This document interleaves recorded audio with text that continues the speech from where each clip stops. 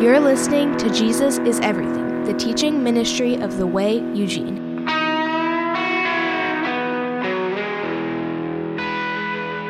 I've done this before, and it's just sort of my attempt to be as transparent and honest with you as possible. We're the body of Christ. We're brothers and sisters, and we've been talking and praying recently, Matt and I, and just really just searching our hearts and seeing what the Lord would put on our hearts to just make sure that we're being faithful and obedient and copying Jesus as best as we can in the ministry that he's called us to as being the church.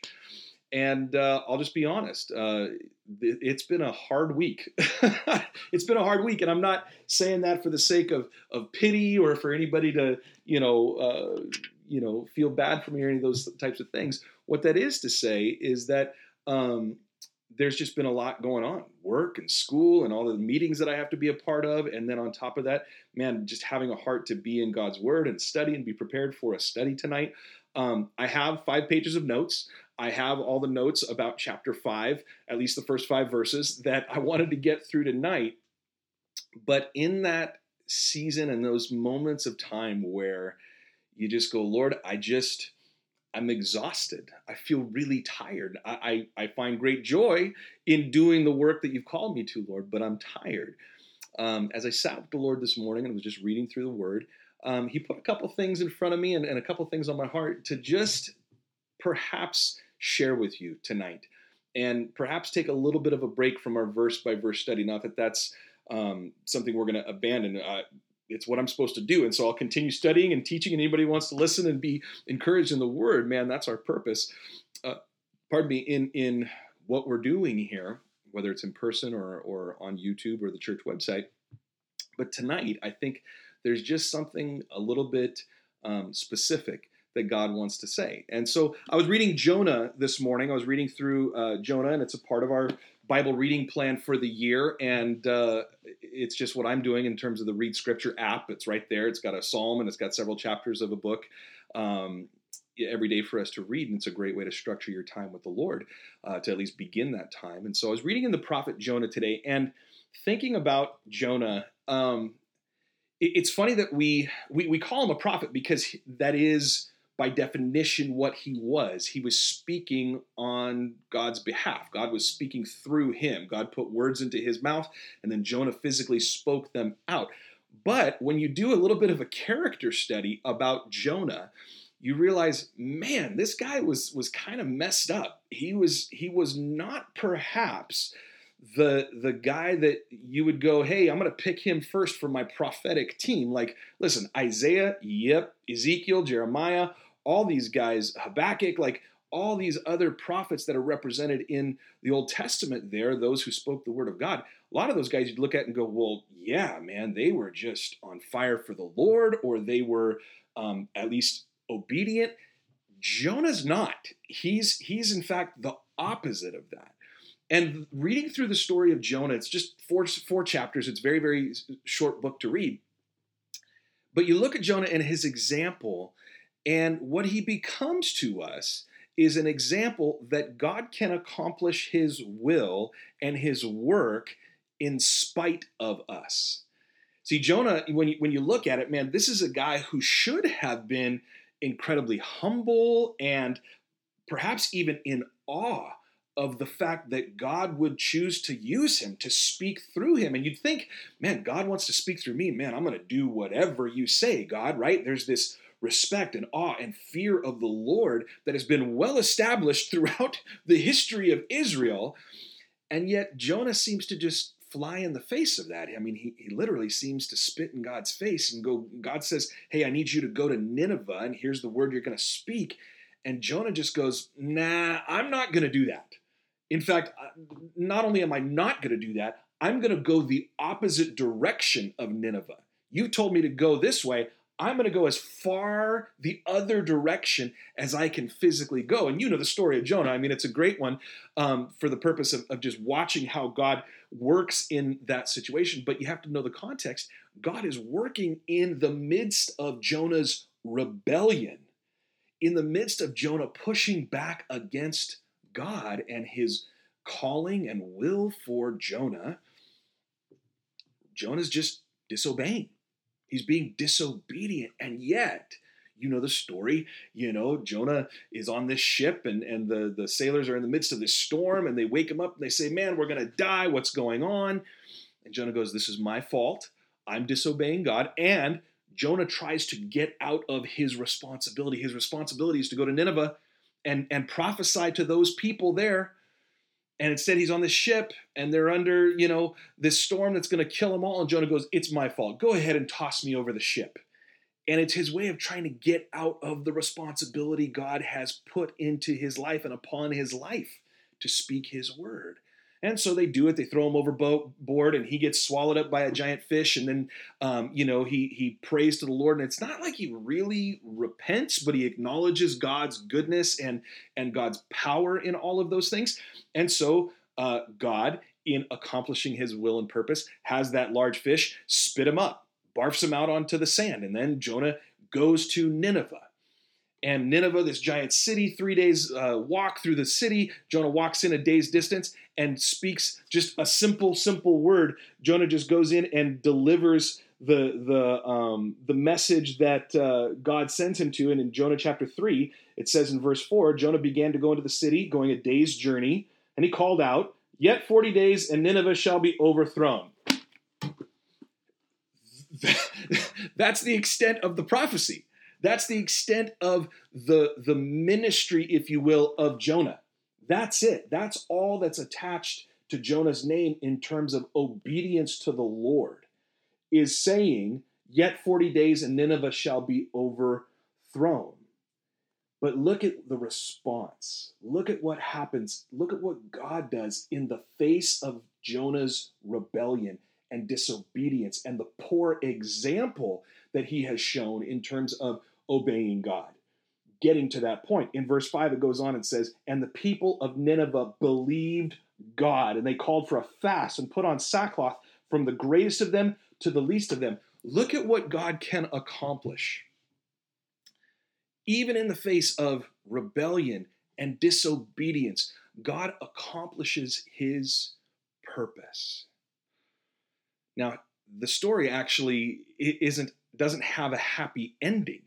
Jonah, even though he came to a point of obedience and did what the Lord told him to do, man, it comes out that Jonah then just has a crummy attitude about the whole thing, seeing that Nineveh, all of Nineveh has repented and has put their belief and their trust in the Lord, the God of Israel. Jonah doesn't rejoice. He doesn't acquiesce to the Lord and say, oh, Lord, you're right. I was wrong. I had a bad attitude. Man, how good of you to save these people. See, verse 10 of chapter 3 says, when God saw what they did, how they turned from their evil way, God relented of the disaster that he had said he would do to them, and he did not do it. But it displeased Jonah exceedingly, and he was angry.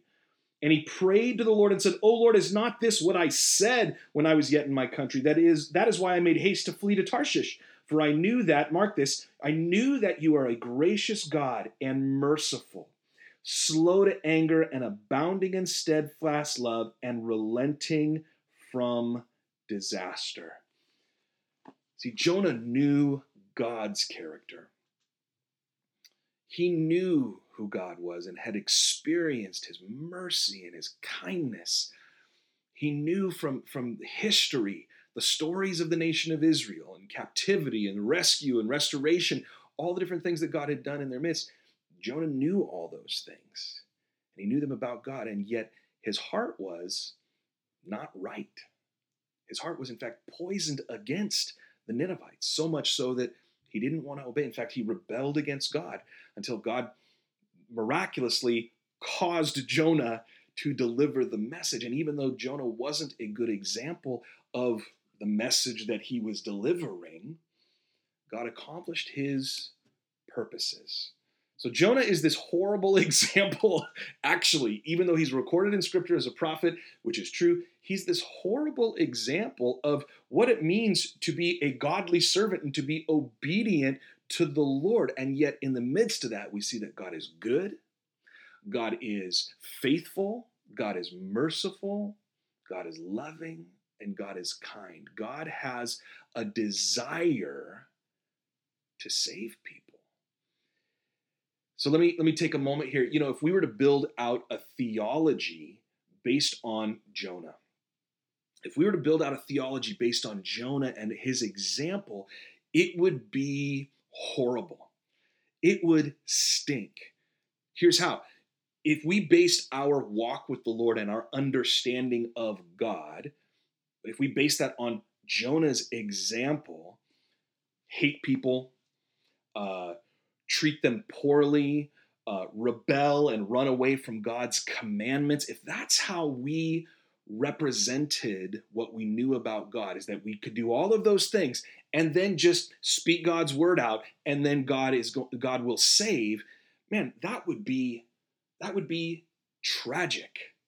That would be tragic if that's how we lived our lives, as examples of God's kingdom and what God has called us to do. If we treated people poorly, disobeyed God, and then just said, yes, but we have God's word, we'll speak that out and watch, God will do miraculous things. Is it true based on Jonah's example? Yeah, it's completely true. But it's not good theology. It's not a good mode of life to be living in. It's not the example that we're supposed to be following. See, Jesus gave us the example. Jesus gave us the way that we're supposed to be living to accomplish the mission that he left for us. In Matthew chapter 5, mark it down if you want to turn there, that's fine. We're just going to look at one verse. Matthew chapter 5, Jesus says this as a part of his Sermon on the Mount, where he's just giving all the practical advice and practical wisdom and godly commands of how we're supposed to be living to reflect God's kingdom even here now on earth. That's part of the good news, is salvation and the reality of God's kingdom and his economy and values being lived out right now. That's a huge part of it. It's not just waiting for heaven in this distant place and sort of enduring what we have to endure now. It's living in the manner that God has designed even now. That's the whole beauty of the forgiveness that we receive in Christ, is that we now can live the way God has called us to live. We don't. Thank goodness for the cross to forgive us of those sins. But we now can begin pursuing Jesus and emulating, copying Jesus' example. And here's what Jesus says. Jesus says, in the same way, let your light shine before others. Matthew 5:16. In the same way, let your light shine before others, so that they may see your good works and give glory to your Father who is in heaven. Let your light so shine before men that they may see your good works and glorify your Father which is in heaven. That's the King James translation, and I love it. Here's what I want to finish with tonight. We're going to get into 1 Corinthians chapter 5. Like I said, I've got the study ready to go, and I just felt like this was what the Lord wanted us to hear tonight. We're going to begin discussing some things that Paul addresses to the church that are very, very serious. Correction of sexual immorality, struggles over power, political power, the way that we treat other Christians. He uses the example of Christians taking each other to court and suing each other without trying to find a resolution. There's all manner of things that he's going to continue teaching the church about how the Holy Spirit is to be treated, how we're supposed to give reverence to the table of Christ, communion, how we're supposed to obey the authorities in the church, all of those things. Paul's going to continue teaching those things. But as he does so, immediately in chapter 5 and chapter 6, there are some things that are very, very sensitive to talk about. When we start talking about sexual immorality, sexual ethics, sexual identity, all of these things, man, those are hot button topics. Those are hot issues in our society and our culture. And the reason I think that God wants us to stop and consider what we see in Jonah's example versus Jesus' words in the Sermon on the Mount there in Matthew chapter 5 is that it's critical for us to remember the purpose behind what we're doing. Sometimes we forget what we're supposed to be doing, like the meaning, the motivation, the purpose behind whatever it is that we're doing. It's critical for us to remember the purpose, or else whatever it is that we're doing, whether it's our job, whether it's our marriage, our parenting responsibilities, our service to the Lord, our participation in the body of Christ, the church, to use the giftings that he's given us, if we forget the purpose of those things, what happens in our brain and in our heart is that we start treating those things like a job. We start treating those things like just a checkoff list of tasks that we have to do. And that's dangerous, because if we don't remind ourselves, remember the purpose, the meaning behind what we're doing, actually the substance of what we're doing, not just the activity, but the meaning of it, then the truth is that we're not going to do a good job. And not only will we not do a good job, but we can potentially hurt other people. You look at Jonah. The purpose behind what God wanted Jonah to do was not exhibit his power in saying, look, I spoke through a man. Look, I had a fish swallow a guy and then barf him onto the sand and then go tell a prophecy. That wasn't the purpose. The purpose behind God's will in Jonah's life wasn't to use him as a prophet. It was to save the Ninevites.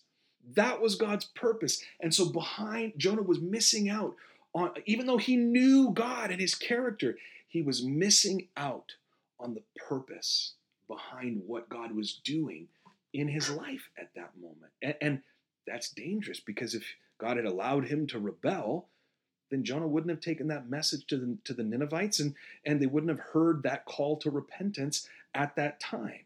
Now, we're not going to get into the philosophy of that and go, well, God would have still accomplished his purposes in another way. Listen, we just need to look at the example that's in front of us. And the example that we have is of Jesus, that says, let your light shine. Let your light shine so that all the world can see your good works. And thereby, because of your example, your following Jesus, obeying the commands of God, by seeing those things, the world might glorify our Father who's in heaven. See, that's our purpose behind everything in life, is so that people might glorify God. You know, this is what we teach our kids in the sense of doing a job well, right? We tell them if you do a job, it's worth doing well. Any job worth doing is worth doing well. That's the old saying. We teach our children that, not just for the sense of pride in accomplishing a task or for getting praise for a job well done or earning money even. I mean, all those are side benefits, of course. But the reason for doing a job well is so that we accomplish the purpose, so that we are able to complete the task, and that task is able to be done in a way that is meaningful and purposeful. And so the way that we copy Jesus, the way that we imitate Jesus, it's not just so that we can check off the boxes of, well, I didn't use foul language today, I didn't get drunk today, I didn't cuss out the dog today, I didn't slam the door in my neighbor's face today. It's not just that we check off a list of do's and don'ts. It's for the purpose of the way that we talk, the way that we think, the way that we treat people, the way that we copy Jesus. It's not just simply a way for us to keep God happy or keep us out of hell. That's not it. It's so that people can see the light of Jesus in us and glorify God, our Father in heaven. The purpose of everything that we do as imitators of Jesus, those attempting to walk in the way of Jesus, is so that God would be glorified in all the earth. And the reason that he should be glorified and needs to be glorified in all the earth is because his heart is to save. There is no other being, there is no other belief system that has behind it, at its core, at its crux, its purpose, and its meaning, salvation. God, Yahweh, Jehovah, is the only deity that is motivated by salvation. His purpose is to save out of his love for his creation. So as we get into 1 Corinthians chapter 5 and we start talking about subjects that even within the church can be considered controversial at times, people take opposing views and it starts to hurt people's feelings when truth is spoken out. Man, we need to understand the purpose behind what God's word is speaking to us, what it's calling us to. It's calling us to glorify God because God wants to save people through Jesus' death and his resurrection. Listen, some of this stuff might sound really elementary. It might sound really simple. But for whatever reason or for whatever purpose, I really believe God wanted this word heard tonight. Perhaps it's just for me. Maybe it's for you. Maybe it's for all of us in being encouraged that even in this season, while even as we're waiting for the state to reopen and whatever that looks like, whether it's gatherings of 25 or 50 or whatever it is, that we are able to follow the rules that God has placed in our lives in terms of our gathering, that we understand that our individual obedience and witness to the world around us, letting our light shine, has a purpose and has a reason. It's not just to check it off the list. It's not just to keep us out of hell. It's not just to keep God happy. It's so that God may be glorified in his saving of those he has created and loves.